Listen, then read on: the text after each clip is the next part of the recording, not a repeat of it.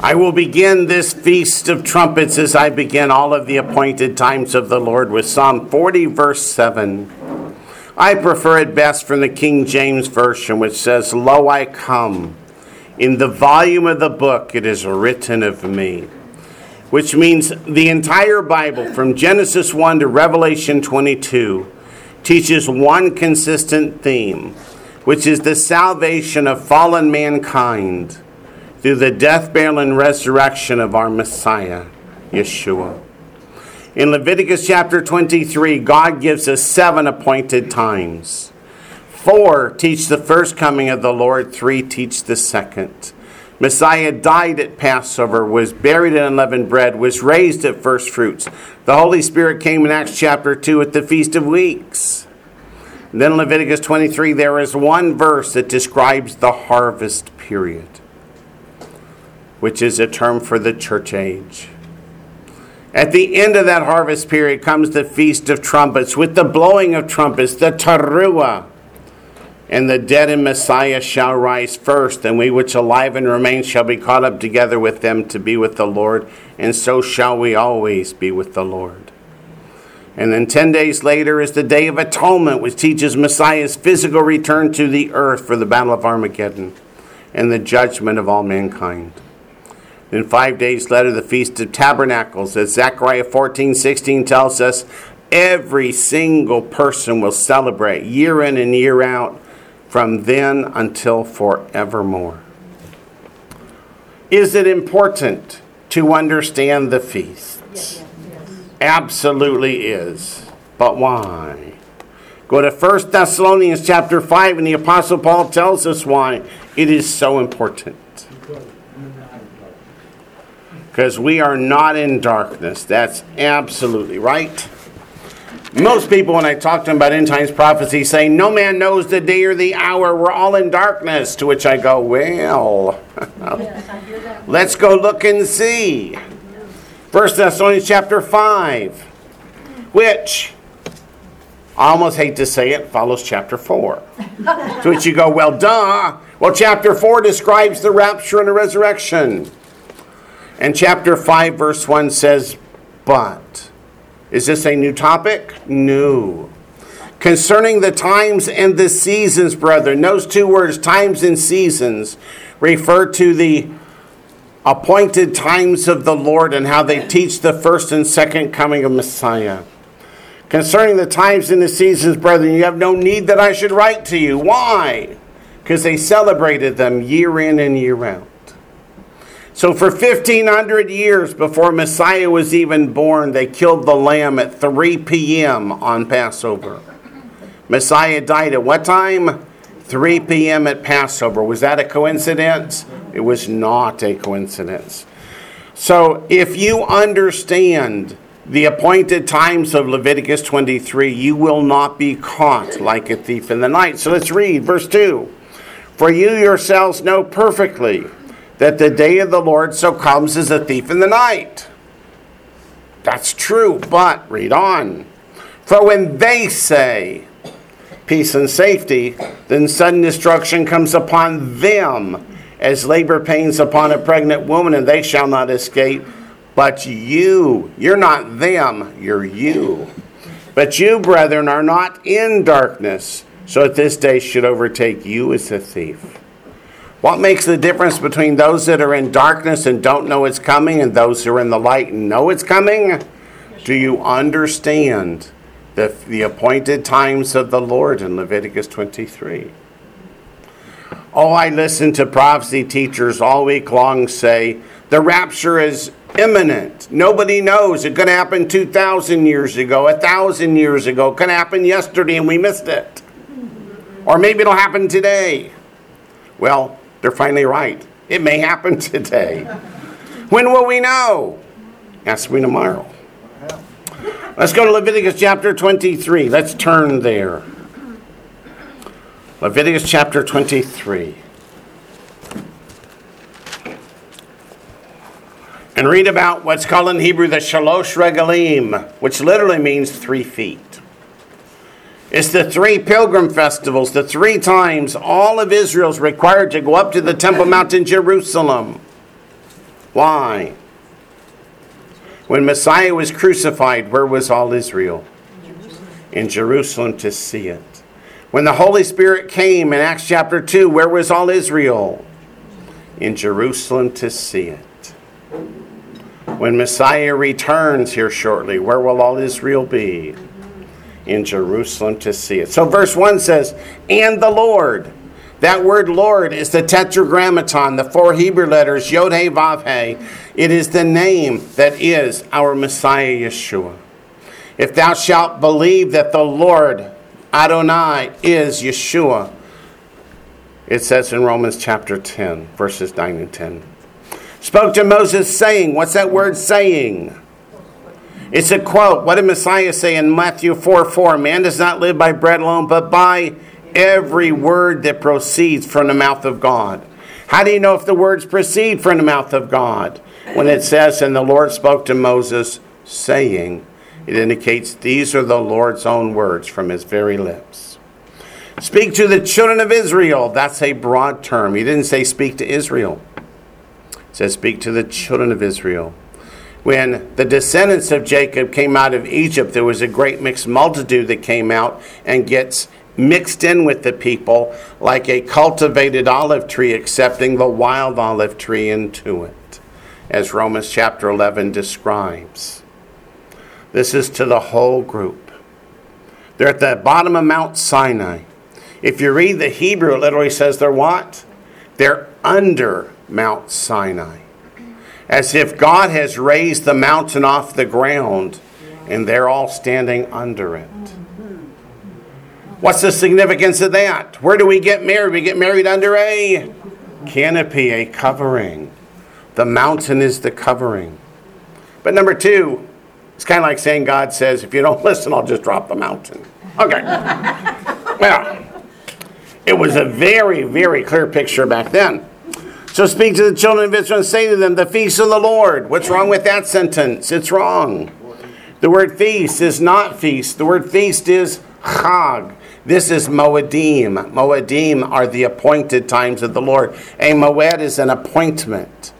Like you make an appointment with a doctor and you keep it. God makes appointments with mankind that he keeps through the person of our Messiah Yeshua in the first and second coming.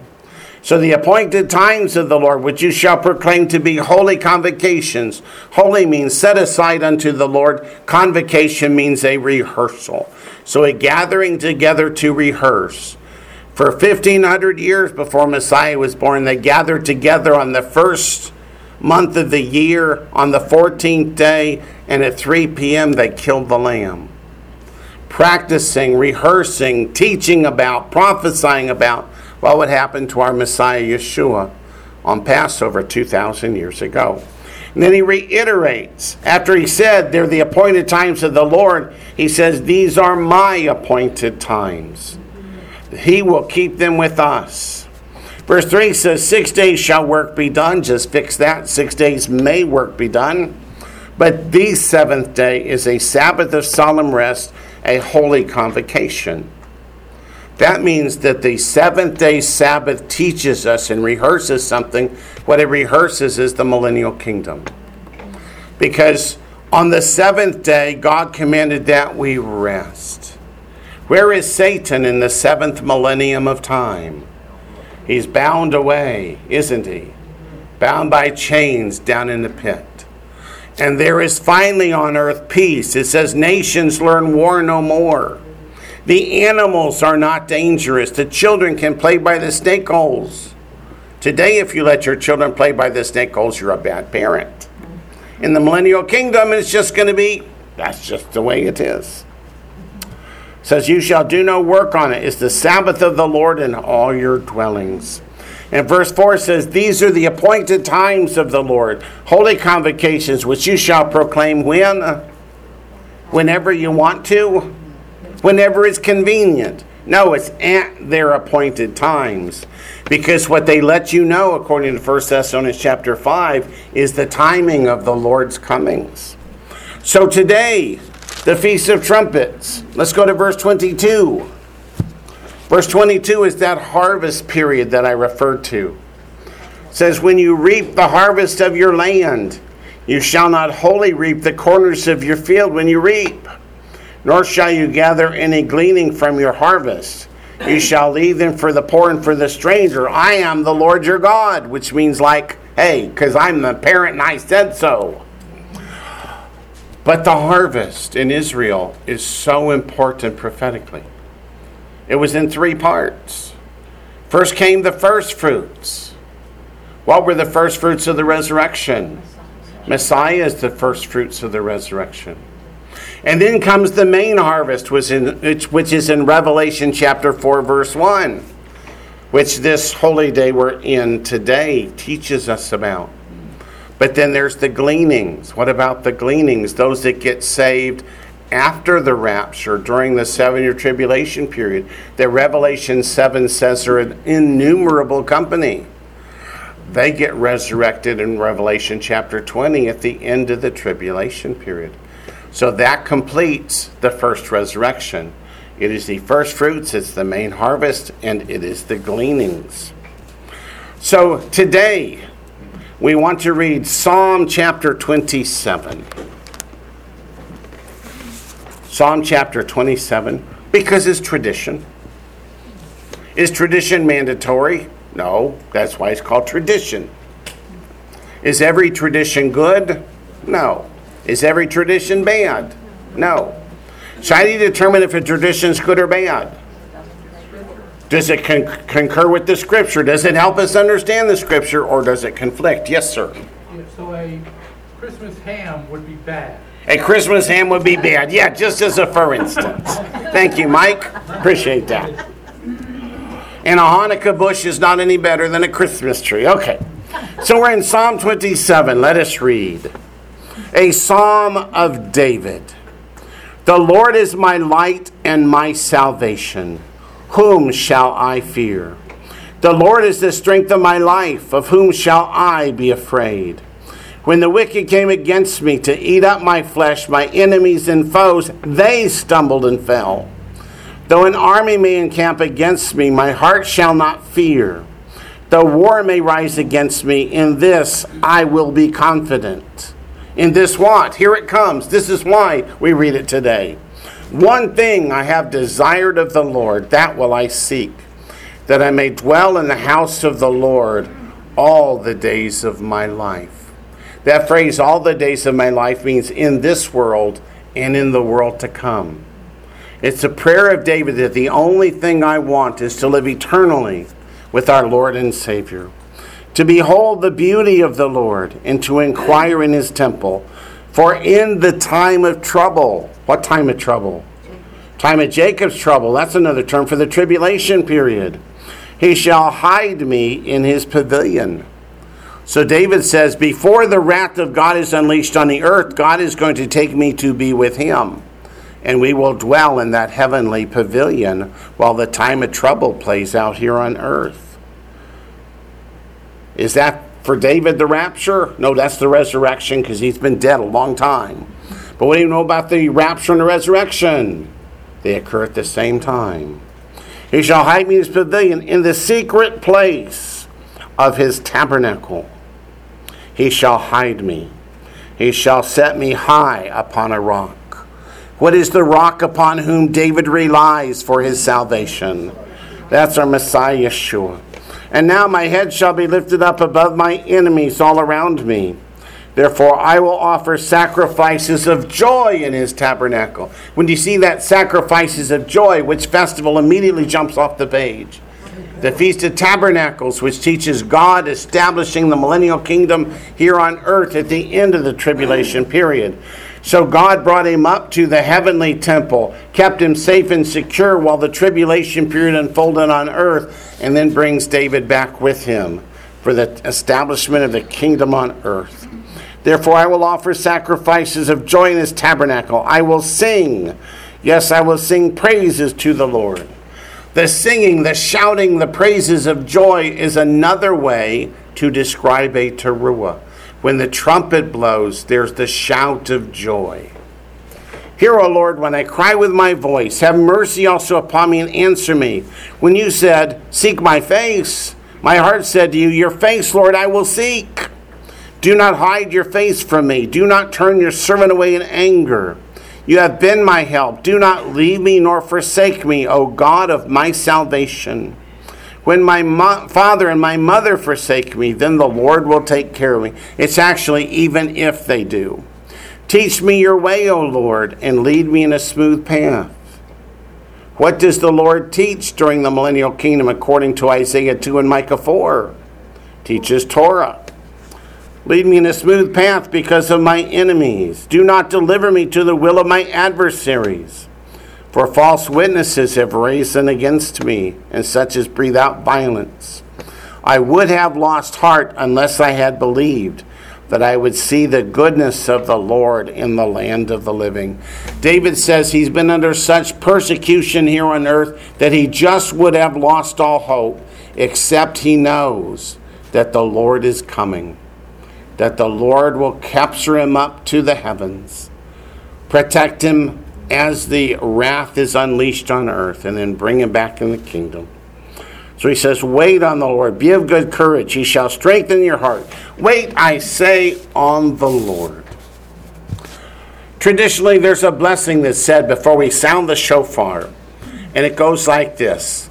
Baruch atah Adonai, Eloheinu melech haolam, asher kedeshanu b'mitzvotav, v'tzivanu lashmoah kol hashofar. Which means, blessed art thou, O Lord our God, King of the universe, who sanctifies us by thy commandments and commands us to hear the sound of the shofar.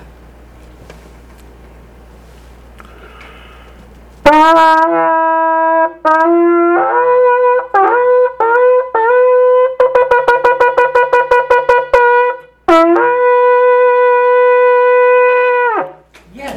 Now let's go back. Don't do that. I assure you, God will do it much better. Now let's go back to Leviticus 23. We didn't finish Leviticus 23. Verse 23. Then the Lord spoke to Moses, saying, whose words are these? Did Moses make them up? Did he have a bad dream one night? No, it's right from the Lord's own lips. Speak to the children of Israel, saying, in the 7th month, that's this month, on the first day of the month, that's today, you shall have a Sabbath rest. That's why it's a high Sabbath. A memorial of blowing of trumpets. A holy convocation. A memorial of blowing of trumpets. A memorial, a zikaron, a remembrance. We'll have to talk about that in a few minutes. When it says a holy convocation, that means this particular celebration rehearses something that Messiah will fulfill in his second coming. What it fulfills is the rapture and the resurrection. But before I get too far ahead of myself, you guys know I have impulse control problems.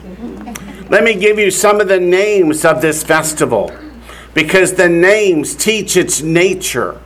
It teaches what the children of Israel, who were there when the scriptures were written, understood the scriptures to say. The first name it's called is the secular name of today, Rosh Hashanah, which means the head of the year or New Year's. How can the 7th month be the New Year?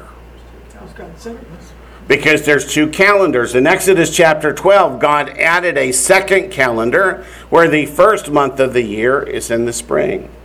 Prior to that, the first month of the year is in the fall, because it celebrates the history of creation. We'll talk about that more in a minute. Second name, Yom Teruah, which is the day of the blowing of the trumpets, or the day of the awakening trumpet blast. Third name is Yom Hadin. Yom Hadin means the day of judgment. Because at the rapture and the resurrection, when the believers are caught up to heaven, we receive our robes and crowns. That's our judgment, called the Bema Seat judgment. Will you receive crowns? We shall see. Number 4, it's called Hamelech, This is one of my favorite names. Hamelech means the king, because it teaches about the coronation of Messiah as King of Kings and Lord of Lords. Traditionally, when a king was crowned, he also took a bride. The fifth name is called as Yom HaZikaron, which means the day of remembrance or a memorial. What does it remember? What does it memorialize? That means to look backwards. Something happened in the scriptures that is so closely associated with this day. What is that? The Akedah, the binding of Isaac. You're absolutely right. And the binding of Isaac is all about salvation by faith and resurrection from the dead. Number 6, it's also called the last trump. The last trump. What did Paul say in 1 Corinthians 15:50? The rapture resurrection is at the last trump. Where does he say that at? 1 Corinthians chapter 15, verses 50 and following. Will we look at all these shortly? Yes, we will. Okay. Right now you're just making an outline. 7 and last name for it is Yom HaKisei. Yom HaKisei. How do you spell that? Anything that makes you say Yom HaKisei. I spelled it Y-O-M space H-A-K-E-S-E-H. Yom HaKisei means the day of hiding. The day of hiding. All right. Those names also tell us the themes. They reveal to us the themes. The first and most important theme of Yom Teruah, the day of the awakening trumpet blast, is Teshuvah, which means repentance. It is at this time of year that every year the people of Judea would go down to the Jordan River to have John the Baptist baptize them. And in Matthew chapter 3, it tells us what John taught as he baptized the masses. What did he teach? Repent, for the kingdom of heaven is at hand. So it means be ready. Be ready. The Lord may blow the trumpet today. If he does, are you ready to go home? If you are, praise the Lord. And if you're not, I get on it. Because today really could be the day. That time of Teshuvah goes from the first day of Elul until the Day of Atonement. So we're 30 days into it. But at Rosh Hashanah, the last 10 days, the Feast of Trumpets to the Day of Atonement, the last 10 days of Teshuvah have a special name. They're called Yamim Noraim, the days of awe. The days of awe. Meaning there's still time to come to repentance until we reach the end of the 40 days, until we reach the Day of Atonement, the day that teaches Messiah returns for Armageddon. But boy, if you're not saved before the Feast of Trumpets, those 10 days are going to be days of awe. Are they days you want to see? You want to see them from heaven, not from here on earth. Okay, why is it called Rosh Hashanah? Head of the year or new year? Rosh means head, Hashanah means the year. It's the head of the year on the civil calendar, the one that begins in Tishrei this month. It's known as the birthday of the world. According to the Talmud in Rosh Hashanah 11a, it was on this day that Adam and Eve were created. There'd be no reason to count time before there's anybody to count time, right? Right. So that's why the counting of time starts today. Adam and Eve were created. According to the ancients, I assure you I was not there. But let's go back to Genesis chapter 1. How did creation happen? Genesis chapter 1.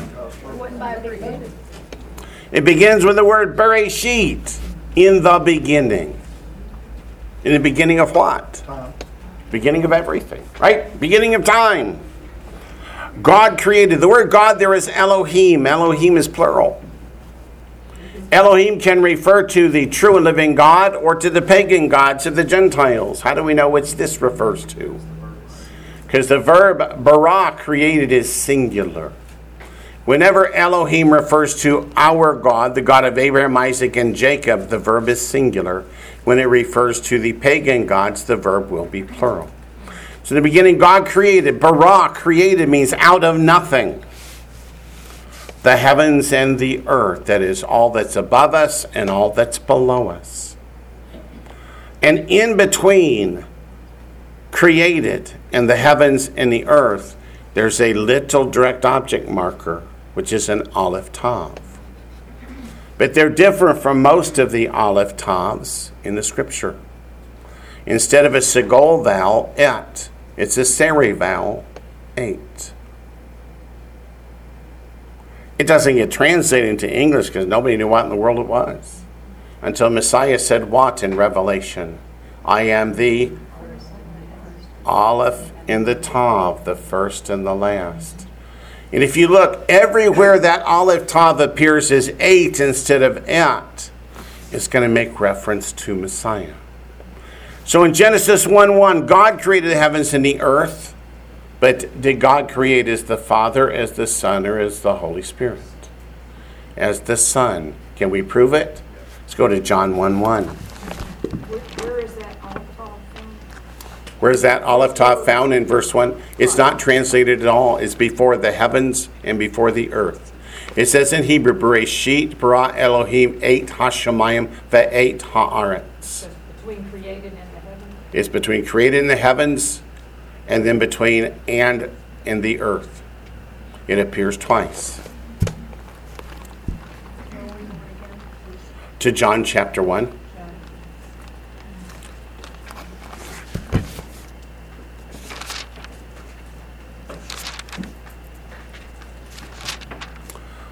The first verse we talked about was Psalm 40, verse 7. Messiah is from the first verse of Genesis to the end of Revelation. John 1:1. In the beginning, what's that in Hebrew? Bereshit. It's the very same words that begin Genesis. In the beginning was the Word, and the Word was with God, and the Word was God. He was in the beginning with God. All things were made through him. And without him nothing was made that was made. And verse 14 says, and the Word became flesh and dwelt among us. He tabernacled amongst us. So God created the heavens and the earth through Messiah. It was all created through him. All created through him for whose benefit? For ours. For you and for me. And where does the Bible first refer to these appointed times of the Lord that we looked at? Passover, unleavened bread, etc. Where are they first in the scripture? Genesis 1. So let's go back to Genesis 1. Verse 14. Genesis 1, verse 14. We are on the 4th day of creation. Man doesn't get created until the 6th day, so there are no people on earth.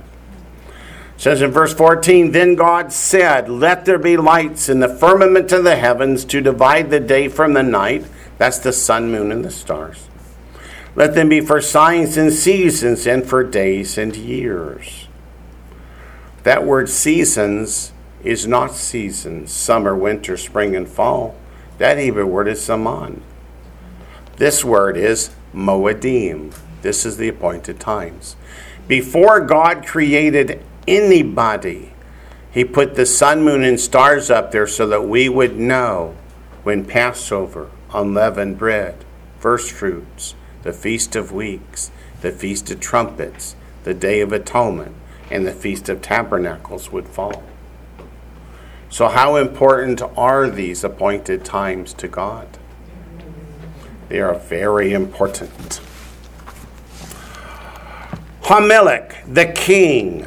Let's go to Psalm 98, verse 6. Psalm 98, verse 6.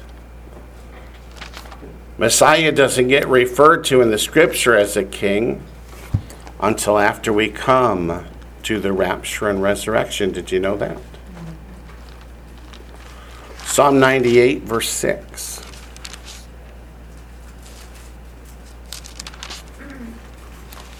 His coronation is associated with the blowing of the trumpets, the shofars. Psalm 98, verse 6. With trumpets and the sound of a horn, shout joyfully before the Lord, the King. With trumpets and the sound of a horn, shout joyfully before the Lord, the King. How do we know the Lord here refers to our Messiah Yeshua, who's going to be King of Kings and Lord of Lords? Our Messiah Yeshua. Go to Psalm 47. Psalm 47.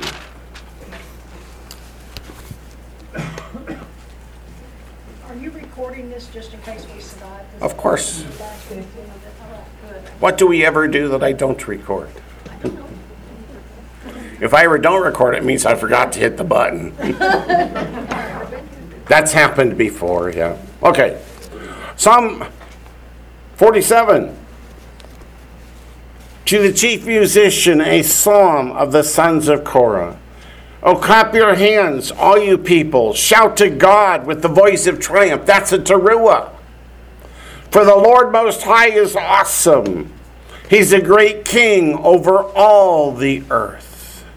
When does he become the great king over all the earth? He will subdue the peoples under us and the nations under our feet. That's at the tribulation period that he does that.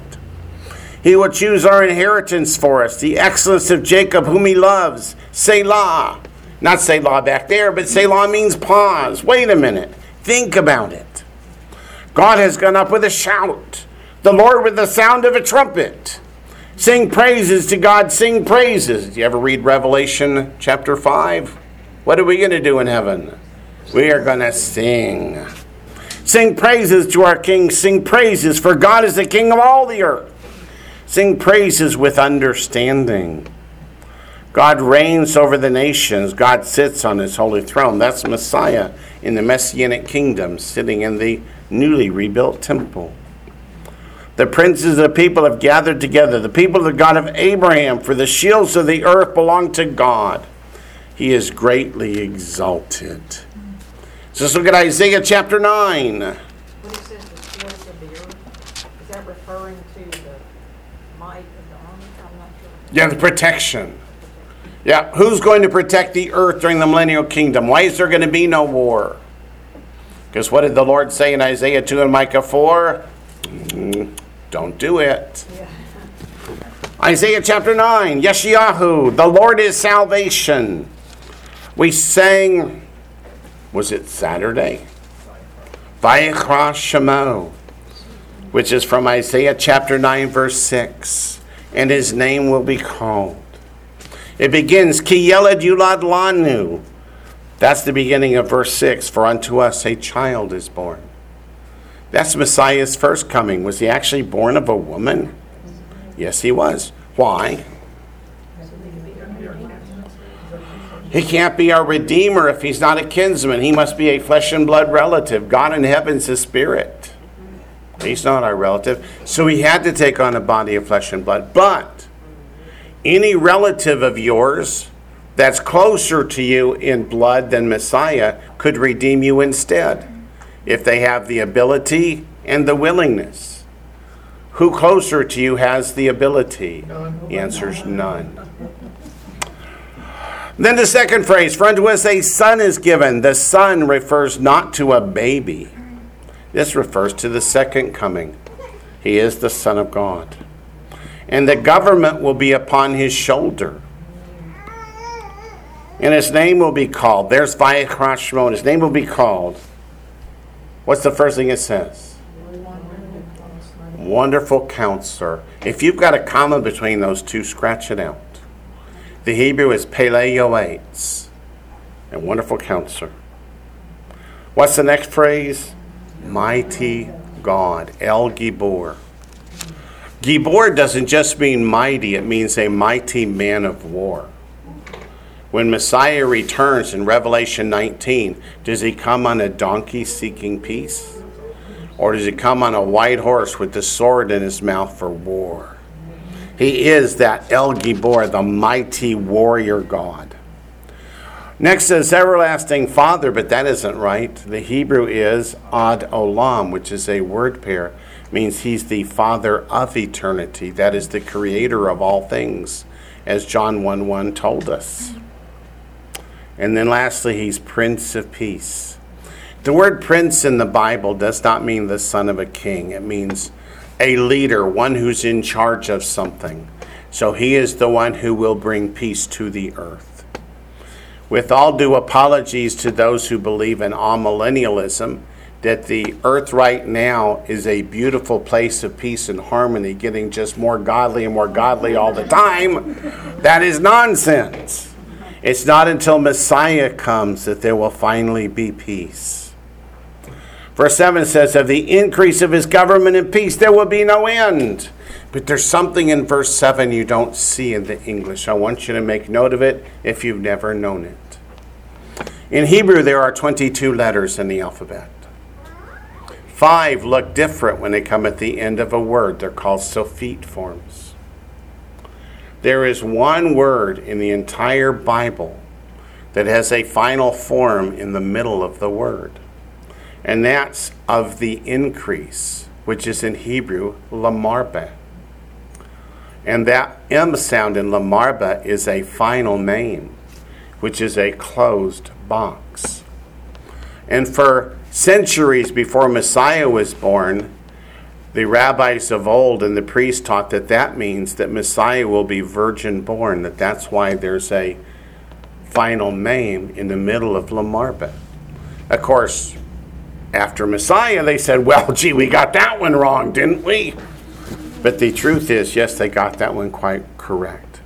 Of the increase of his government and peace, there will be no end upon the throne of David and over his kingdom, to order it and establish it with judgment and justice from that time forward, even forevermore.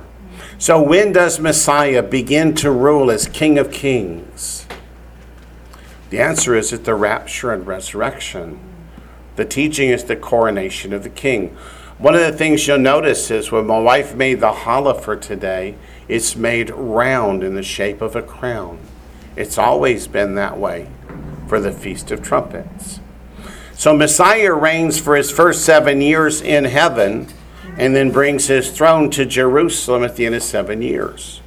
Where did David reign for his first 7 years? In Hebron, which in Jewish thought is a picture of heaven.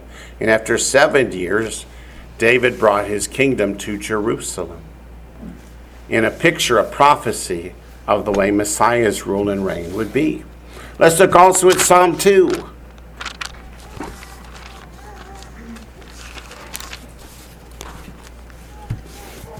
Oh, just give her a shofar. She's fine.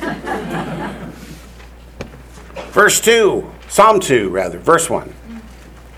Why do the nations rage and the peoples plot a vain thing? This is a dual fulfillment prophecy. The second fulfillment is the Battle of Armageddon, Zechariah 14. Which nations come against Jerusalem? All nations. And when it says they plot a vain thing, is God sitting in heaven going, oh, I'm terrified, maybe they'll beat me? No. Vain means empty, useless. It ain't going to happen. The kings of the earth set themselves, and the rulers take counsel together against the Lord and against his anointed, saying, let us break their bonds in pieces and cast away their cords from us. So why are they coming against Jerusalem? Because they don't want Messiah to return. But it says in verse 4, he who sits in the heavens shall laugh, the Lord shall hold them in derision. They shall speak to them in his wrath. When does the wrath of God get poured out? In the tribulation period. And distress them in his deep displeasure. Yet I have set my king on my holy hill of Zion. I will declare the decree. The Lord has said to me, you are my son. Today I have begotten you. Ask of me, and I will give you the nations for your inheritance, and the kings of the earth for your possession. So notice, the king begins to reign before the nations are defeated. and the kingdom comes to the earth. You shall break them with a rod of iron. You shall dash them to pieces like a potter's vessel. That is Armageddon. Now therefore be wise, O kings, be instructed, you judges of the earth. Serve the Lord with fear, and rejoice with trembling. Kiss the Son, lest he be angry, and you perish in the way, when his wrath is kindled but a little. And then it ends with, blessed are all those who put their trust in him. Turn to Micah chapter 7.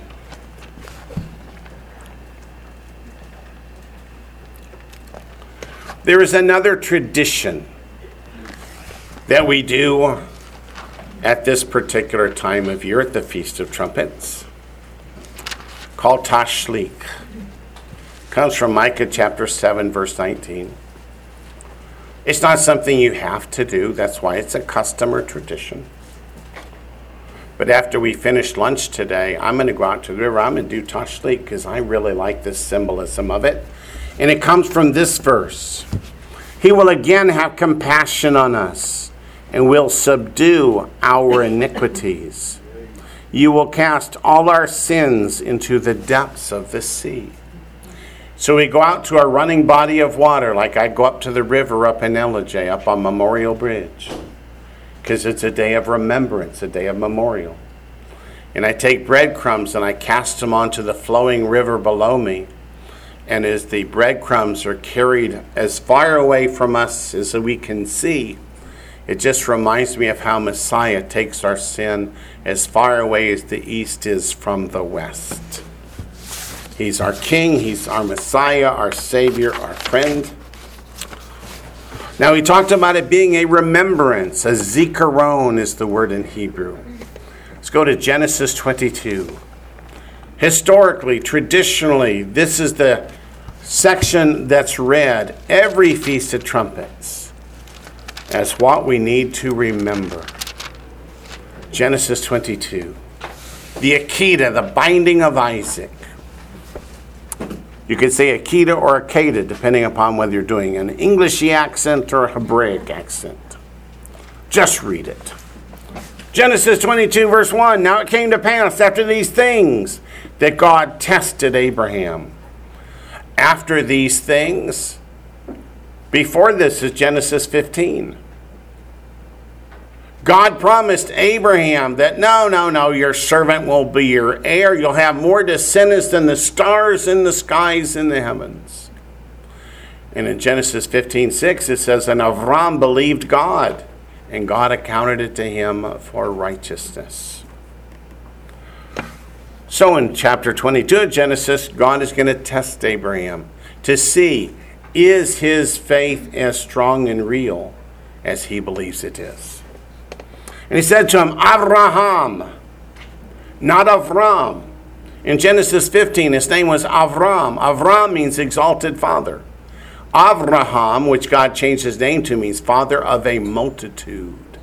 It is the promise of that countless multitude of descendants. And Abraham replies with Hanani, here I am, meaning here I am and ready to do whatever you ask of me. He said, take now your son, your only son Isaac, whom you love, and go to the land of Moriah. Mount Moriah is the Temple Mount. Of course, it wasn't back then, nor did Abraham know what it was going to be. So God just says, go to the land of Moriah and offer him there as a burnt offering on one of the mountains of which I shall tell you. And offer him there. It doesn't say kill him, does it? It says offer him there. That's important. Verse 3, so Abraham arose early. If it had been me, I'd have slept late. But Abraham arose early in the morning, saddled the donkey, took 2 of his young men with him. Why 2 of his young men with him? 2 witnesses. And Isaac his son. And he split the wood for the burnt offering, and rose and went to the place of which God had told him. Then on the which day? On the 3rd day. Not the 2nd day, not the 5th day, but on the 3rd day. Abraham lifted his eyes and saw the place afar off. Abraham said to his young men, stay here with the donkey, the lad, and I. Not a baby. They say Isaac was about 30 years old, which would make Abraham how old? 130. About 130. If they were going to have a fist fight, who would you expect to win? Yeah, Isaac. So it tells you Isaac is willing. Oh, there's big pictures. The lad and I will go yonder and worship, and we will come back to you. Does Abraham intend to sacrifice his son? Yes. Then how can we come back to you? Because God must resurrect Isaac. Why? Because God had said, through Isaac will your descendants be. And Isaac doesn't have any children. So if Isaac dies and stays in the grave, then God lied. And Abraham knows God doesn't lie. So he says, hey, you guys stay here. We're going to go worship, and we will come back to you. So Abraham took the wood of the burnt offering and laid it on Isaac his son. Isaac had to carry the wood to the place of sacrifice on Mount Moriah, the Temple Mount, which is the same mountain on which Messiah was crucified. And he took the fire in his hand and a knife, and the two of them went together. But Isaac, let me interject, Isaac is not stupid, spoke to Abraham his father and said, my father. He said, here I am, my son. He said, look, the fire and the wood, but where is the lamb for a burnt offering? And Abraham said, my son, God will provide for himself the lamb for a burnt offering. Amen. So the two of them went together. What faith is that? God will provide it. Then he came to the place of which God had told him, and Abraham built an altar there and placed the wood in order. And he bound Isaac his son and laid him on the altar upon the wood.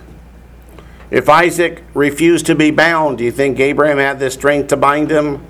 No, he goes willingly. Abraham stretched out his hand and took the knife to slay his son. But the angel of the Lord called to him from heaven and said, Abraham, Abraham. He said, Hanani, here I am. What would you like? He said, do not lay your hand on the lad or do anything to him. Does God want children sacrificed? No way, Jose. For now I know. Those words are terribly important. For now I know. His obedience was the proof that his faith was real and deep.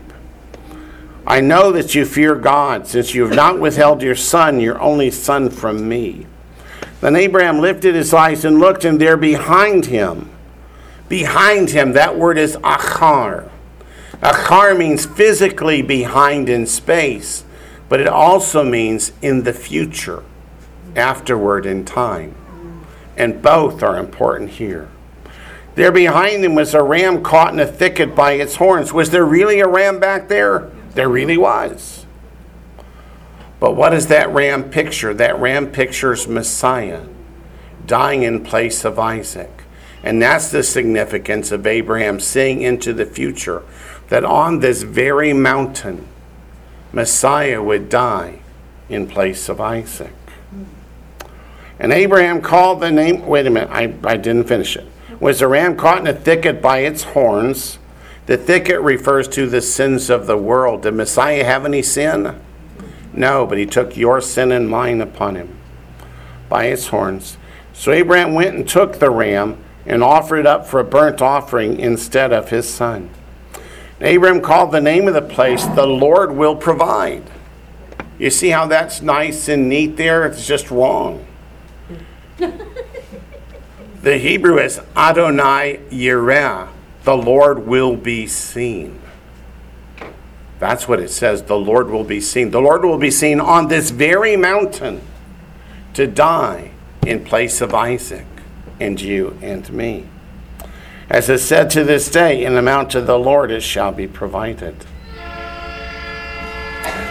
That's not the shofar, but keep listening. But keep listening. Go to John chapter 8. How do I know for sure that Abraham saw into the future and saw Messiah crucified in place of Isaac? Because the Bible says so. John chapter 8, starting in verse 53. Are you greater? Oops, you're not there yet. Let me give you a minute. John chapter 8, verse 53. Are you greater than our father Abraham, who is dead? What's the answer to that? Who knows? Yes, he is. And the prophets who are dead? The answer to that is yes. Who do you make yourself out to be? Yeshua answered, if I honor myself, my honor is nothing. It is my Father who honors me, of whom you say that he's your God. Yet you have not known him, but I know him. And if I say I do not know him, I shall be a liar like you. Think those words hurt? Oh yeah. But I do know him and keep his word. Your father Abraham rejoiced to see my day, and he saw it and was glad. When did he see it? He saw it on Mount Moriah. Then the Jews said to him, should be Judeans, said to him, you're not yet 50 years old, and have you seen Abraham? Yeshua said to them, most assuredly I say to you, before Abraham was, I am. Did they understand he just said, I'm God? Yeah, because they took up stones to stone him. They understood. And then we have to add to Genesis 22 and John 8, we must add Hebrews chapter 11. Because in case we didn't understand the significance of Genesis 22, Paul explains it to us in Hebrews chapter 11, called the honor roll of the faithful. Hebrews 11:17. Just a curious question.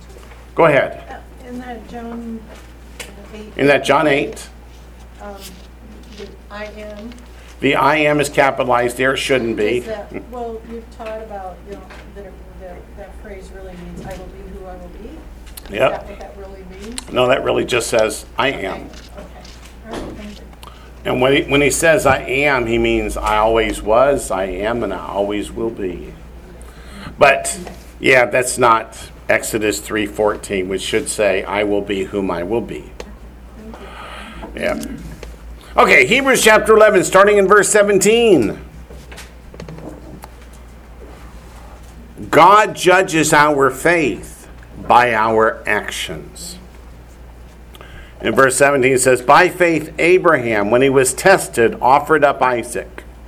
And he who had received the promises offered up his only begotten son, of whom it was said, in Isaac your seed shall be called. That's from Genesis 21, before Genesis 22. So God had said, all these descendants I promised you must come through Isaac. And at the time of Genesis 22, Isaac doesn't have any children.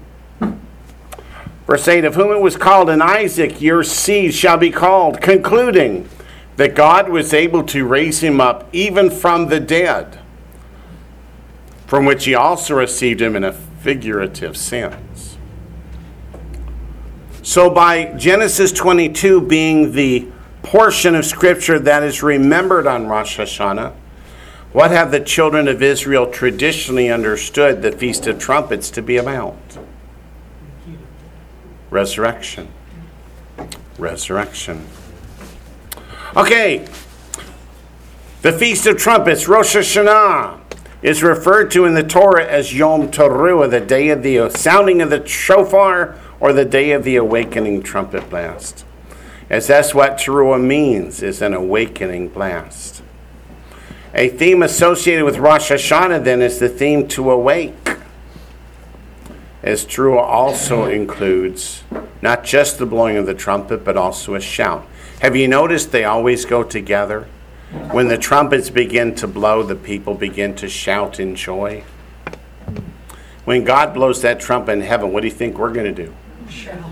You think we're going to sit here and go, oh, darn it, I was hoping I could work another year? We're going to be shouting for joy. Turn to Revelation chapter 5. It tells us what we're going to sing. We're going to sing a new song. Revelation chapter 5, verse 9. The rapture takes place in Revelation 4, verse 1. And we're within the first few days after the Feast of Trumpets when we come to Revelation 5:9. And they sang a new song. That same new song is described for us back in Isaiah. Sang a new song saying, what's the word saying mean? It's a quote, these are the very words we're going to sing, so we may as well start practicing them now. You are worthy to take the scroll and to open its seals. For you were slain. So who's the you? Messiah Yeshua. And have redeemed us to God by your blood. Out of every tribe and tongue and people and nation, and made us kings and priests to our God. And we shall reign on the earth. Let's go to Isaiah chapter 12. Which associates the singing of the new song with the establishment of Messiah's kingdom. His beginning to rule and reign.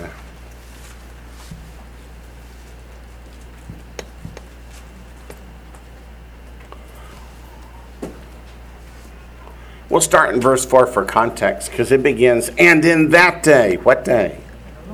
Day of the Lord. What begins the day of the Lord? The rapture and the resurrection.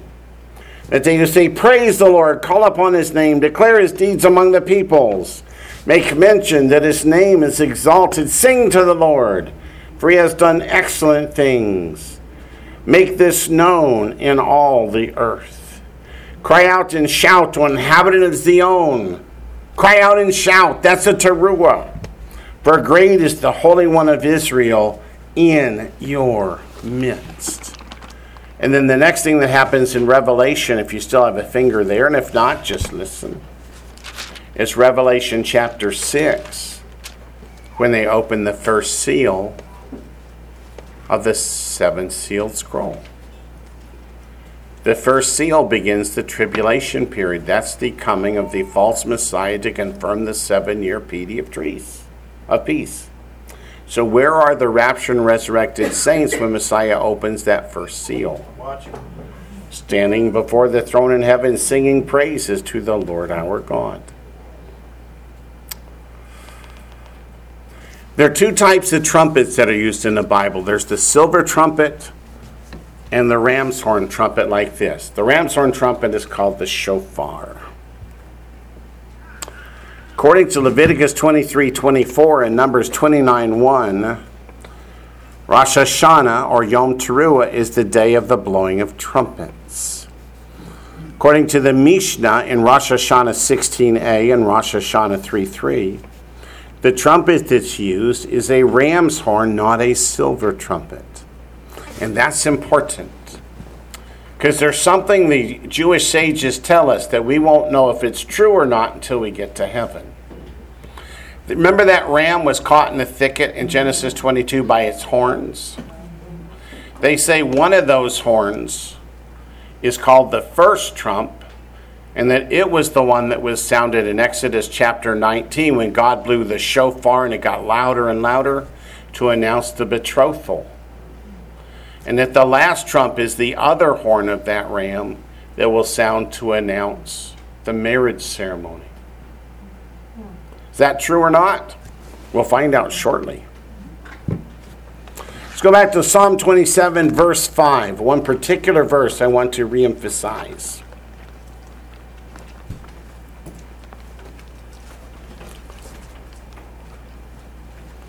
I know, you guys are starting to get hungry. We won't go more than 3 or 4 more hours to eat. Psalm 27, verse 5. For in the time of trouble, he shall hide me in his pavilion. What's that word in Hebrew for pavilion?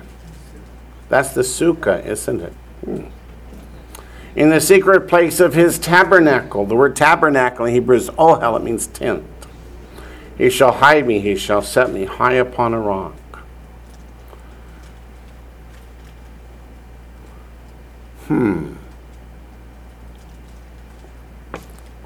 Does the Old Testament really talk about the rapture and the resurrection? Answer is yes. Go to Isaiah 26.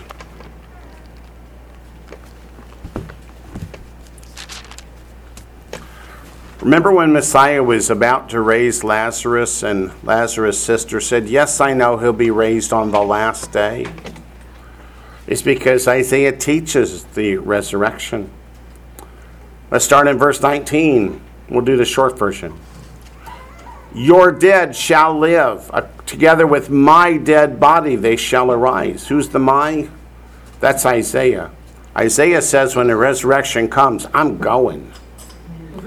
Awake and sing. Think of Revelation chapter 5 we just read. Awake and sing, you who dwell in dust. How can dead people sing? They must be resurrected. For your dew is like the dew of herbs, and the earth shall cast out the dead. Come, my people, enter your chambers. That word chamber refers to the bridal chamber. But here's where not only do we have the resurrection, but we have the rapture. Because God didn't say, come, my formerly dead people, did he? It says, come, my people. So those that were dead and those that are living will be caught up together. Enter your chambers. That's the bridal chamber. Who goes into the bridal chamber? The bridegroom and the bride. And shut your doors behind you. When Noah and his family and the animals went on the ark, God shut the door. Did the rain fall that day? Not for 7 days. 7 days later, all the rest of mankind was destroyed. Pictures the 7 years in heaven before the Battle of Armageddon. Hide yourself, as it were, for a little moment. Well, if a day is to the Lord as 1,000 years, what's 7 years? Just a moment. Until the indignation is past. That Hebrew word indignation is za'am, Z-A''A'-M. And it refers to the wrath of God being poured out in the world. It appears many times in the Old Testament, always associated with God pouring out his wrath in the day of the Lord. So where are his people when the wrath gets poured out? They're in the bridal chamber in heaven. And then when the indignation is past, we come to verse 21. For behold, which means shut up and listen. The Lord comes out of his place. What's his place? Psalm 110:1. The Lord said to my Lord, sit at my right hand until I make your enemies your footstool. Until it's time for Armageddon. Until it's time for the Lord to return in Revelation 19:11. To punish the inhabitants of the earth for their iniquity. The word iniquity means lawlessness. For refusing to keep the commandments, statutes, and judgments of God. The earth will also disclose her blood, will no more cover her slain. Compare this to 1 Corinthians chapter 15. 1 Corinthians chapter 15.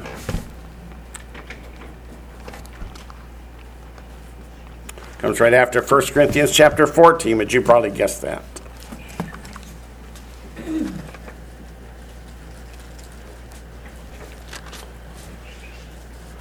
Verses 50 through 57.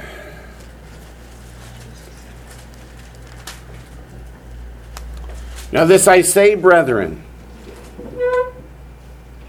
that flesh and blood, that is you and I in these human bodies, cannot inherit the kingdom of God. Nor does corruption inherit incorruption. I'm not one of the doctors in this fellowship, but even I can tell you that if we were taken 30 miles up into space, we couldn't breathe, we couldn't live. This body must be changed. So it goes on to say, behold, I tell you a mystery. Don't look up mystery in the English dictionary. It's the Hebrew word sod, S-O-D, which means a deeper meaning than we've seen in the scriptures before. The Jewish people understood Isaiah 26 to be all about the resurrection, but they never thought about, what about those who hadn't died yet? So Paul says, I want you to see it a little deeper. We shall not all sleep, but we shall all be changed. In a moment, in the twinkling of an eye, at the last trumpet, which is a term for Yom Teruah, the day of the awakening trumpet blast. For the trumpet will sound, and the dead will be raised incorruptible, and we shall be changed. So the we are not the dead. The we are those that are remaining alive. Where will we go? Messiah only mentions the rapture and resurrection in one place. John 14. It's not in Matthew 24. The reason so many people mistake the rapture as being post-trib is because they think Matthew 24 is about the rapture, and it's not. But John 14 is. John 14, verse 1. Let not your heart be troubled. You believe in God, believe also in me. In my Father's house are many mansions. Does your Bible have an asterisk that says, well, it's not really mansions? It's the bridal chambers of Isaiah 26. If it were not so, I would have told you. I go to prepare a place for you. And if I go and prepare a place for you, I will come again and receive you to myself, that where I am, there you may be also. If the Lord is preparing all these bridal chambers in heaven, but he doesn't come for the bride until he returns to the earth, then he's got a bunch of empty rooms up there. If he builds a bridal chamber for you, he will come and get you. When? Let's go to 1 Thessalonians 4. 1 Thessalonians chapter 4. Verse 13. First thing Paul does is tell us we're ignorant. But that's okay. 1 Thessalonians, you realize, was the first letter Paul wrote. And the very first thing he talks about is the rapture and resurrection. Because that was the motivation. Why should people believe in Paul's message? Why should he care? Would you like to spend eternity in the new heavens and the new earth, or burning in the lake of fire? How many would prefer the lake of fire? So you can go home now. I see no hands. Good. Okay. I was only teasing anyway. Verse 13, but I do not want you to be ignorant, brethren, concerning those who've fallen asleep. That's the term Paul used for those that have died as believers. Lest you sorrow as others who have no hope. For if we believe Yeshua died and rose again. How many of you believe Yeshua died and rose again? Even so, God will bring with him those who sleep in Yeshua. He can't bring the believers back with Messiah in Revelation 19 if they're not in heaven with Messiah. That's true. For this we say to you by the word of the Lord, which means it's true, he told me himself, that we who are alive and remain until the coming of the Lord will by no means precede those who are asleep. For the Lord himself will descend from heaven with a shout. There's a teruah. With the voice of an archangel, with the trumpet of God. The trumpet call of God and the screams and shouts of joy and rejoicing go together. And the dead in Messiah will rise first.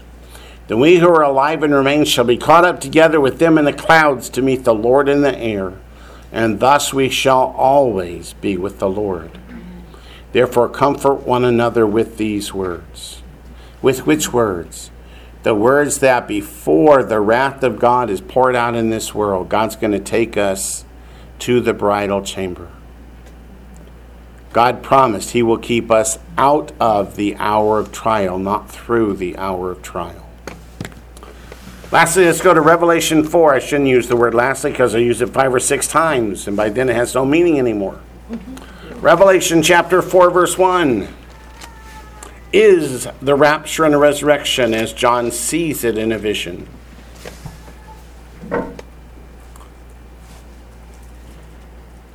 Verse 1 begins, after these things. After these things refers to the church age described in chapters 2 and 3. I looked, and behold, a door standing open in heaven.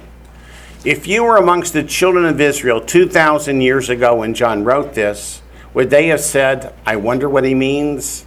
No, they said immediately he's talking about the Feast of Trumpets. Because one of the main themes is the door to heaven opens.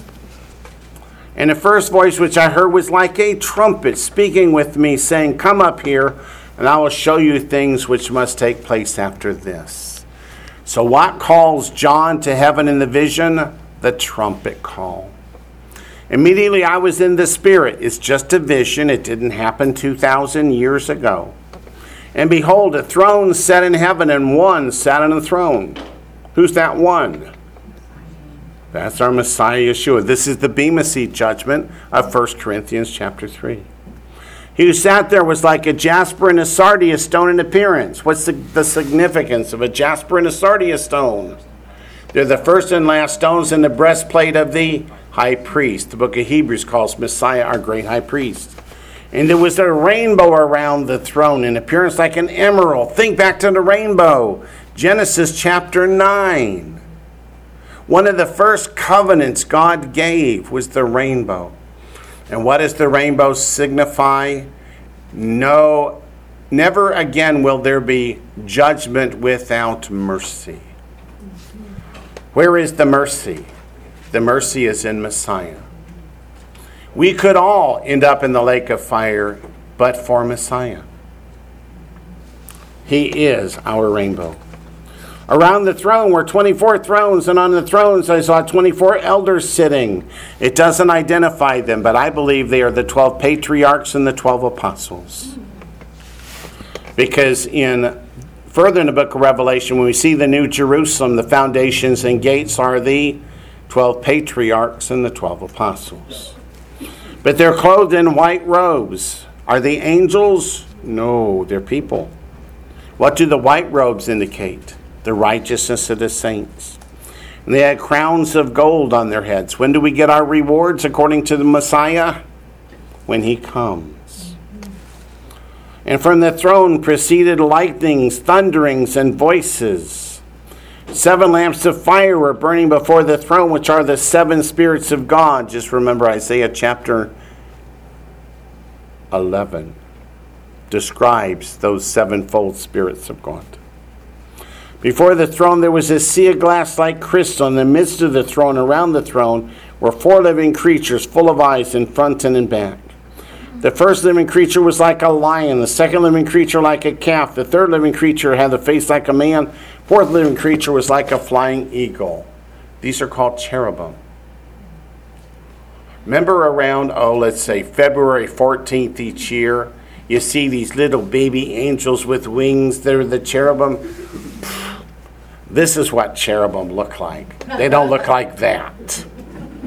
Verse 8, the 4 living creatures were each having 6 wings, were full of eyes around and within. They do not rest day or night, saying, Holy, holy, holy, Lord God Almighty, who was and is to come.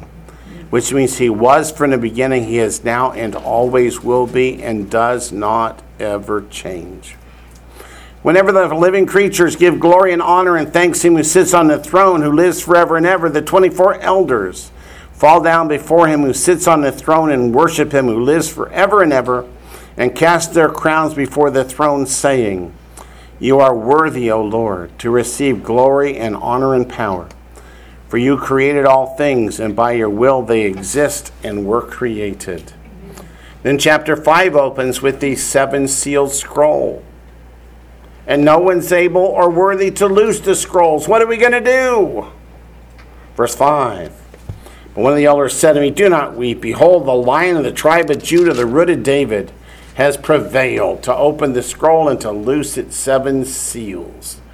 And then they see Messiah as a lamb having been slain. Then in verses 9 and 10, we each sing a new song, which we read a few minutes ago. And then in chapter 6, verse 1, Now I saw when the Lamb opened one of the seals. And that begins the tribulation. But we are in heaven at the time.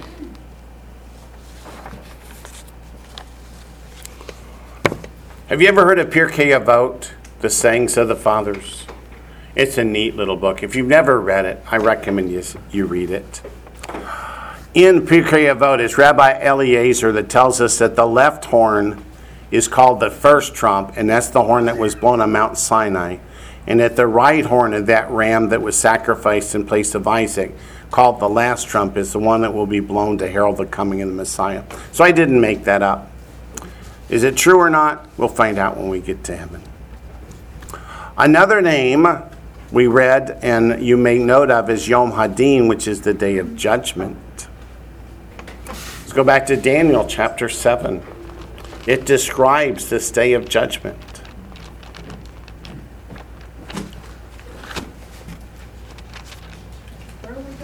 Daniel chapter 7. Sometimes he drives a little fast. Yeah, sometimes I drive a little fast.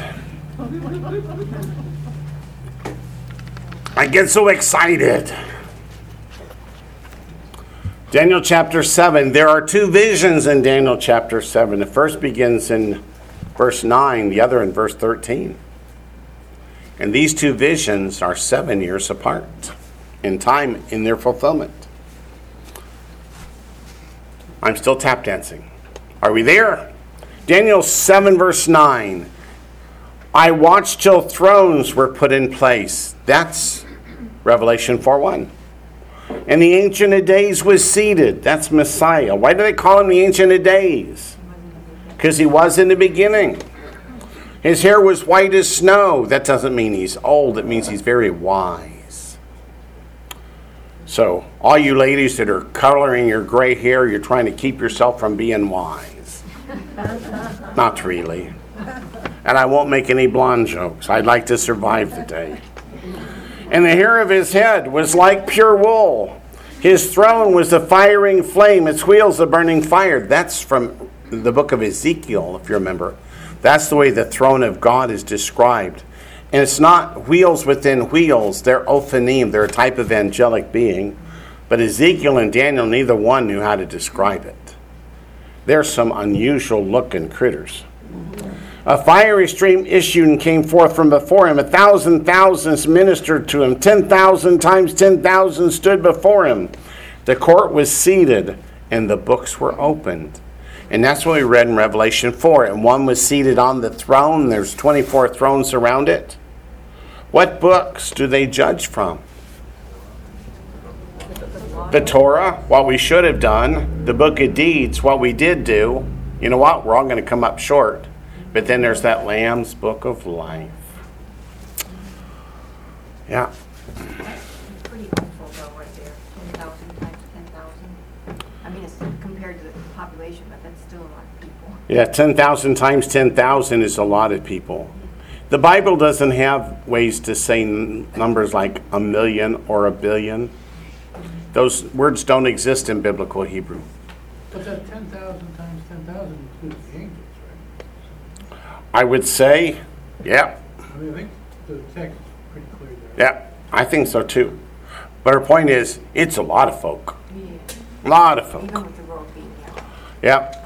All we know about the number of people that have been raptured and resurrected is what it reads in Revelation chapter 5 about being from all peoples, tongues, and nations. So, which indicates a lot of folk. Let's go to Romans 3. Romans 3.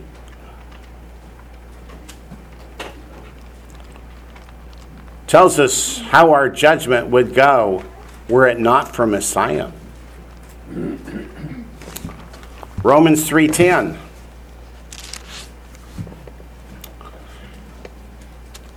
As it is written, there is none righteous, no, not one. So if the only judgment was from the book of the law, how would we all come out? I would say smoky, but okay. Romans 3:23. For all have sinned, fall short of the glory of God. We're still in trouble. Romans 5:8.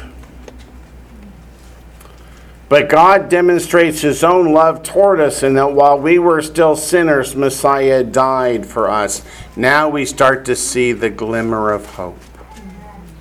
If we had to stand judgment on what we've done, we would all end up in the lake of fire. For Romans 6:23 says the wages of sin is death. But the gift of God is eternal life in Messiah Yeshua, our Lord. So today's a day to thank the Lord that he suffered and died for us, that we might not have to stand judgment on our own merits, but that he took our sins upon him. Romans 10, verses 9 to 11. The English again falls a little short. Should say that if you confess with your mouth that the Lord is Yeshua, and believe in your heart that God has raised him from the dead, you will be saved. Yeshua is the Lord all throughout the Old Testament. Whenever you see that tetragrammaton, he is the Lord. For some reason, people see the Lord of hosts and recognize Messiah, but when it just says the Lord, they don't, and we should. Let's go to Revelation 22:12. When does the scripture say we get those rewards, those white robes and crowns? Revelation 22:12.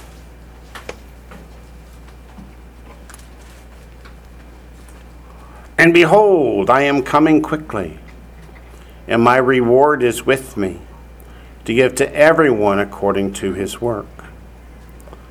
So if Revelation 4:1 is not the rapture and the resurrection, then you wouldn't see these saints in their robes and crowns, casting their crowns at the feet of Messiah.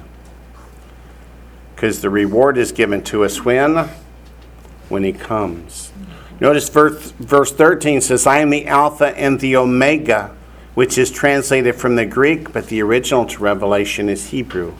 It would have read, I am the Aleph and the Tav, as we discussed about all those Aleph Tavs throughout Scripture.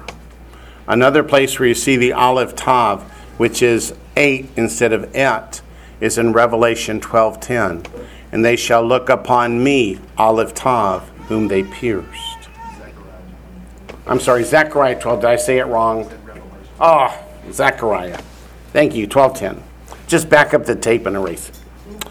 Verse 14 says, Blessed are those who do his commandments, that they may have the right to the tree of life and may enter through the gates into the city. My Baptist commentary throws up all over that verse and said, they took that from a bad scroll. That teaches salvation by works. It does not. Salvation is by faith. But if you've been saved by faith, then you will naturally want to obey the Lord. Go to Revelation 20, verse 12.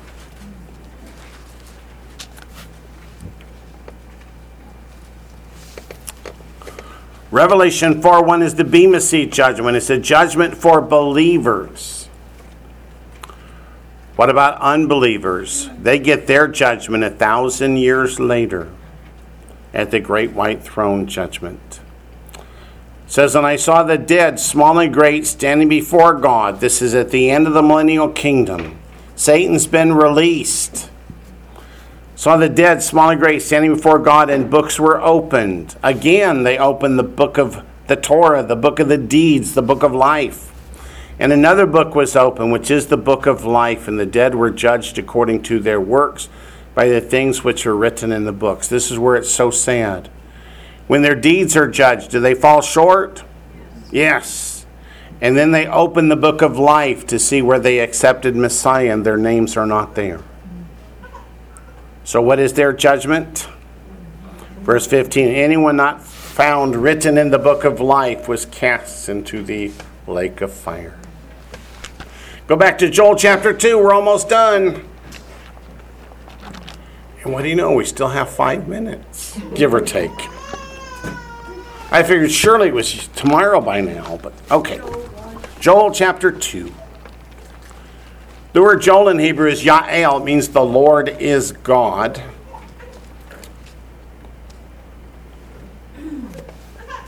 And Joel chapter 2 verse 1 begins the day of the Lord. First thing that happens in the day of the Lord is the rapture and the resurrection, but then is followed closely thereafter by the start of the tribulation period. So Joel chapter 2 verse 1 says, blow the trumpet in Zion. Which trumpet is that? That's the last trumpet.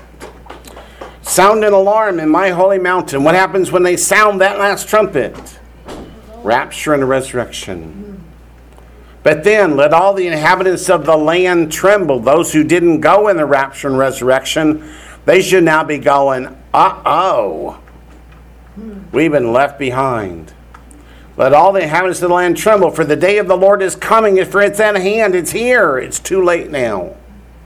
Not too late to be saved, but too late to go in the rapture and avoid the wrath.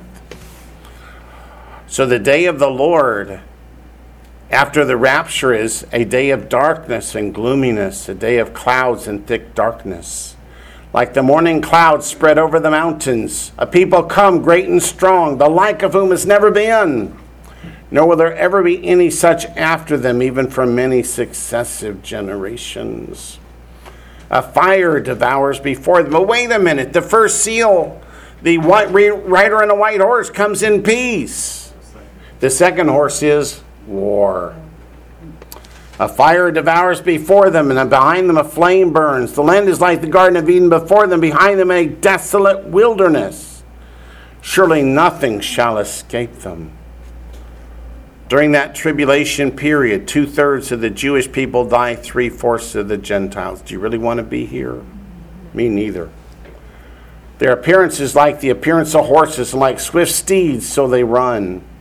With the noise like chariots over mountains they leap, like the noise of a flaming fire that devours the stubble, like a strong people set in battle array. Before them the people writhe in pain. All faces are drained of color. They run like mighty men. They climb the wall like men of war. Everyone marches in formation. They do not break ranks. They do not push one another. Everyone marches in his own column. Though they lunge between the weapons, they're not cut down. They run to and fro in the city. They run on the wall. They climb into the houses. They enter at the windows like a thief. The earth quakes before them. The heavens tremble. The sun and moon grow dark, and the stars diminish their brightness. The Lord gives voice before his army, for his camp is very great. For strong is the one who executes his word, for the day of the Lord is great and terrible. Who can endure it? But then God answers his own question.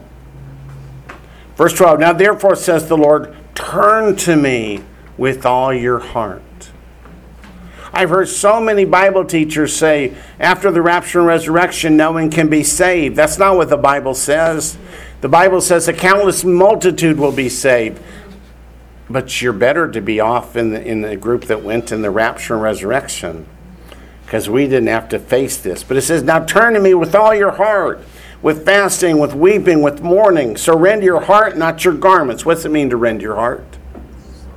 It means to be circumcised of the heart, which is to be obedient unto God. Return to the Lord your God. That's to repent, come back to God. For he is gracious and merciful, slow to anger and of great kindness, and he relents from doing harm.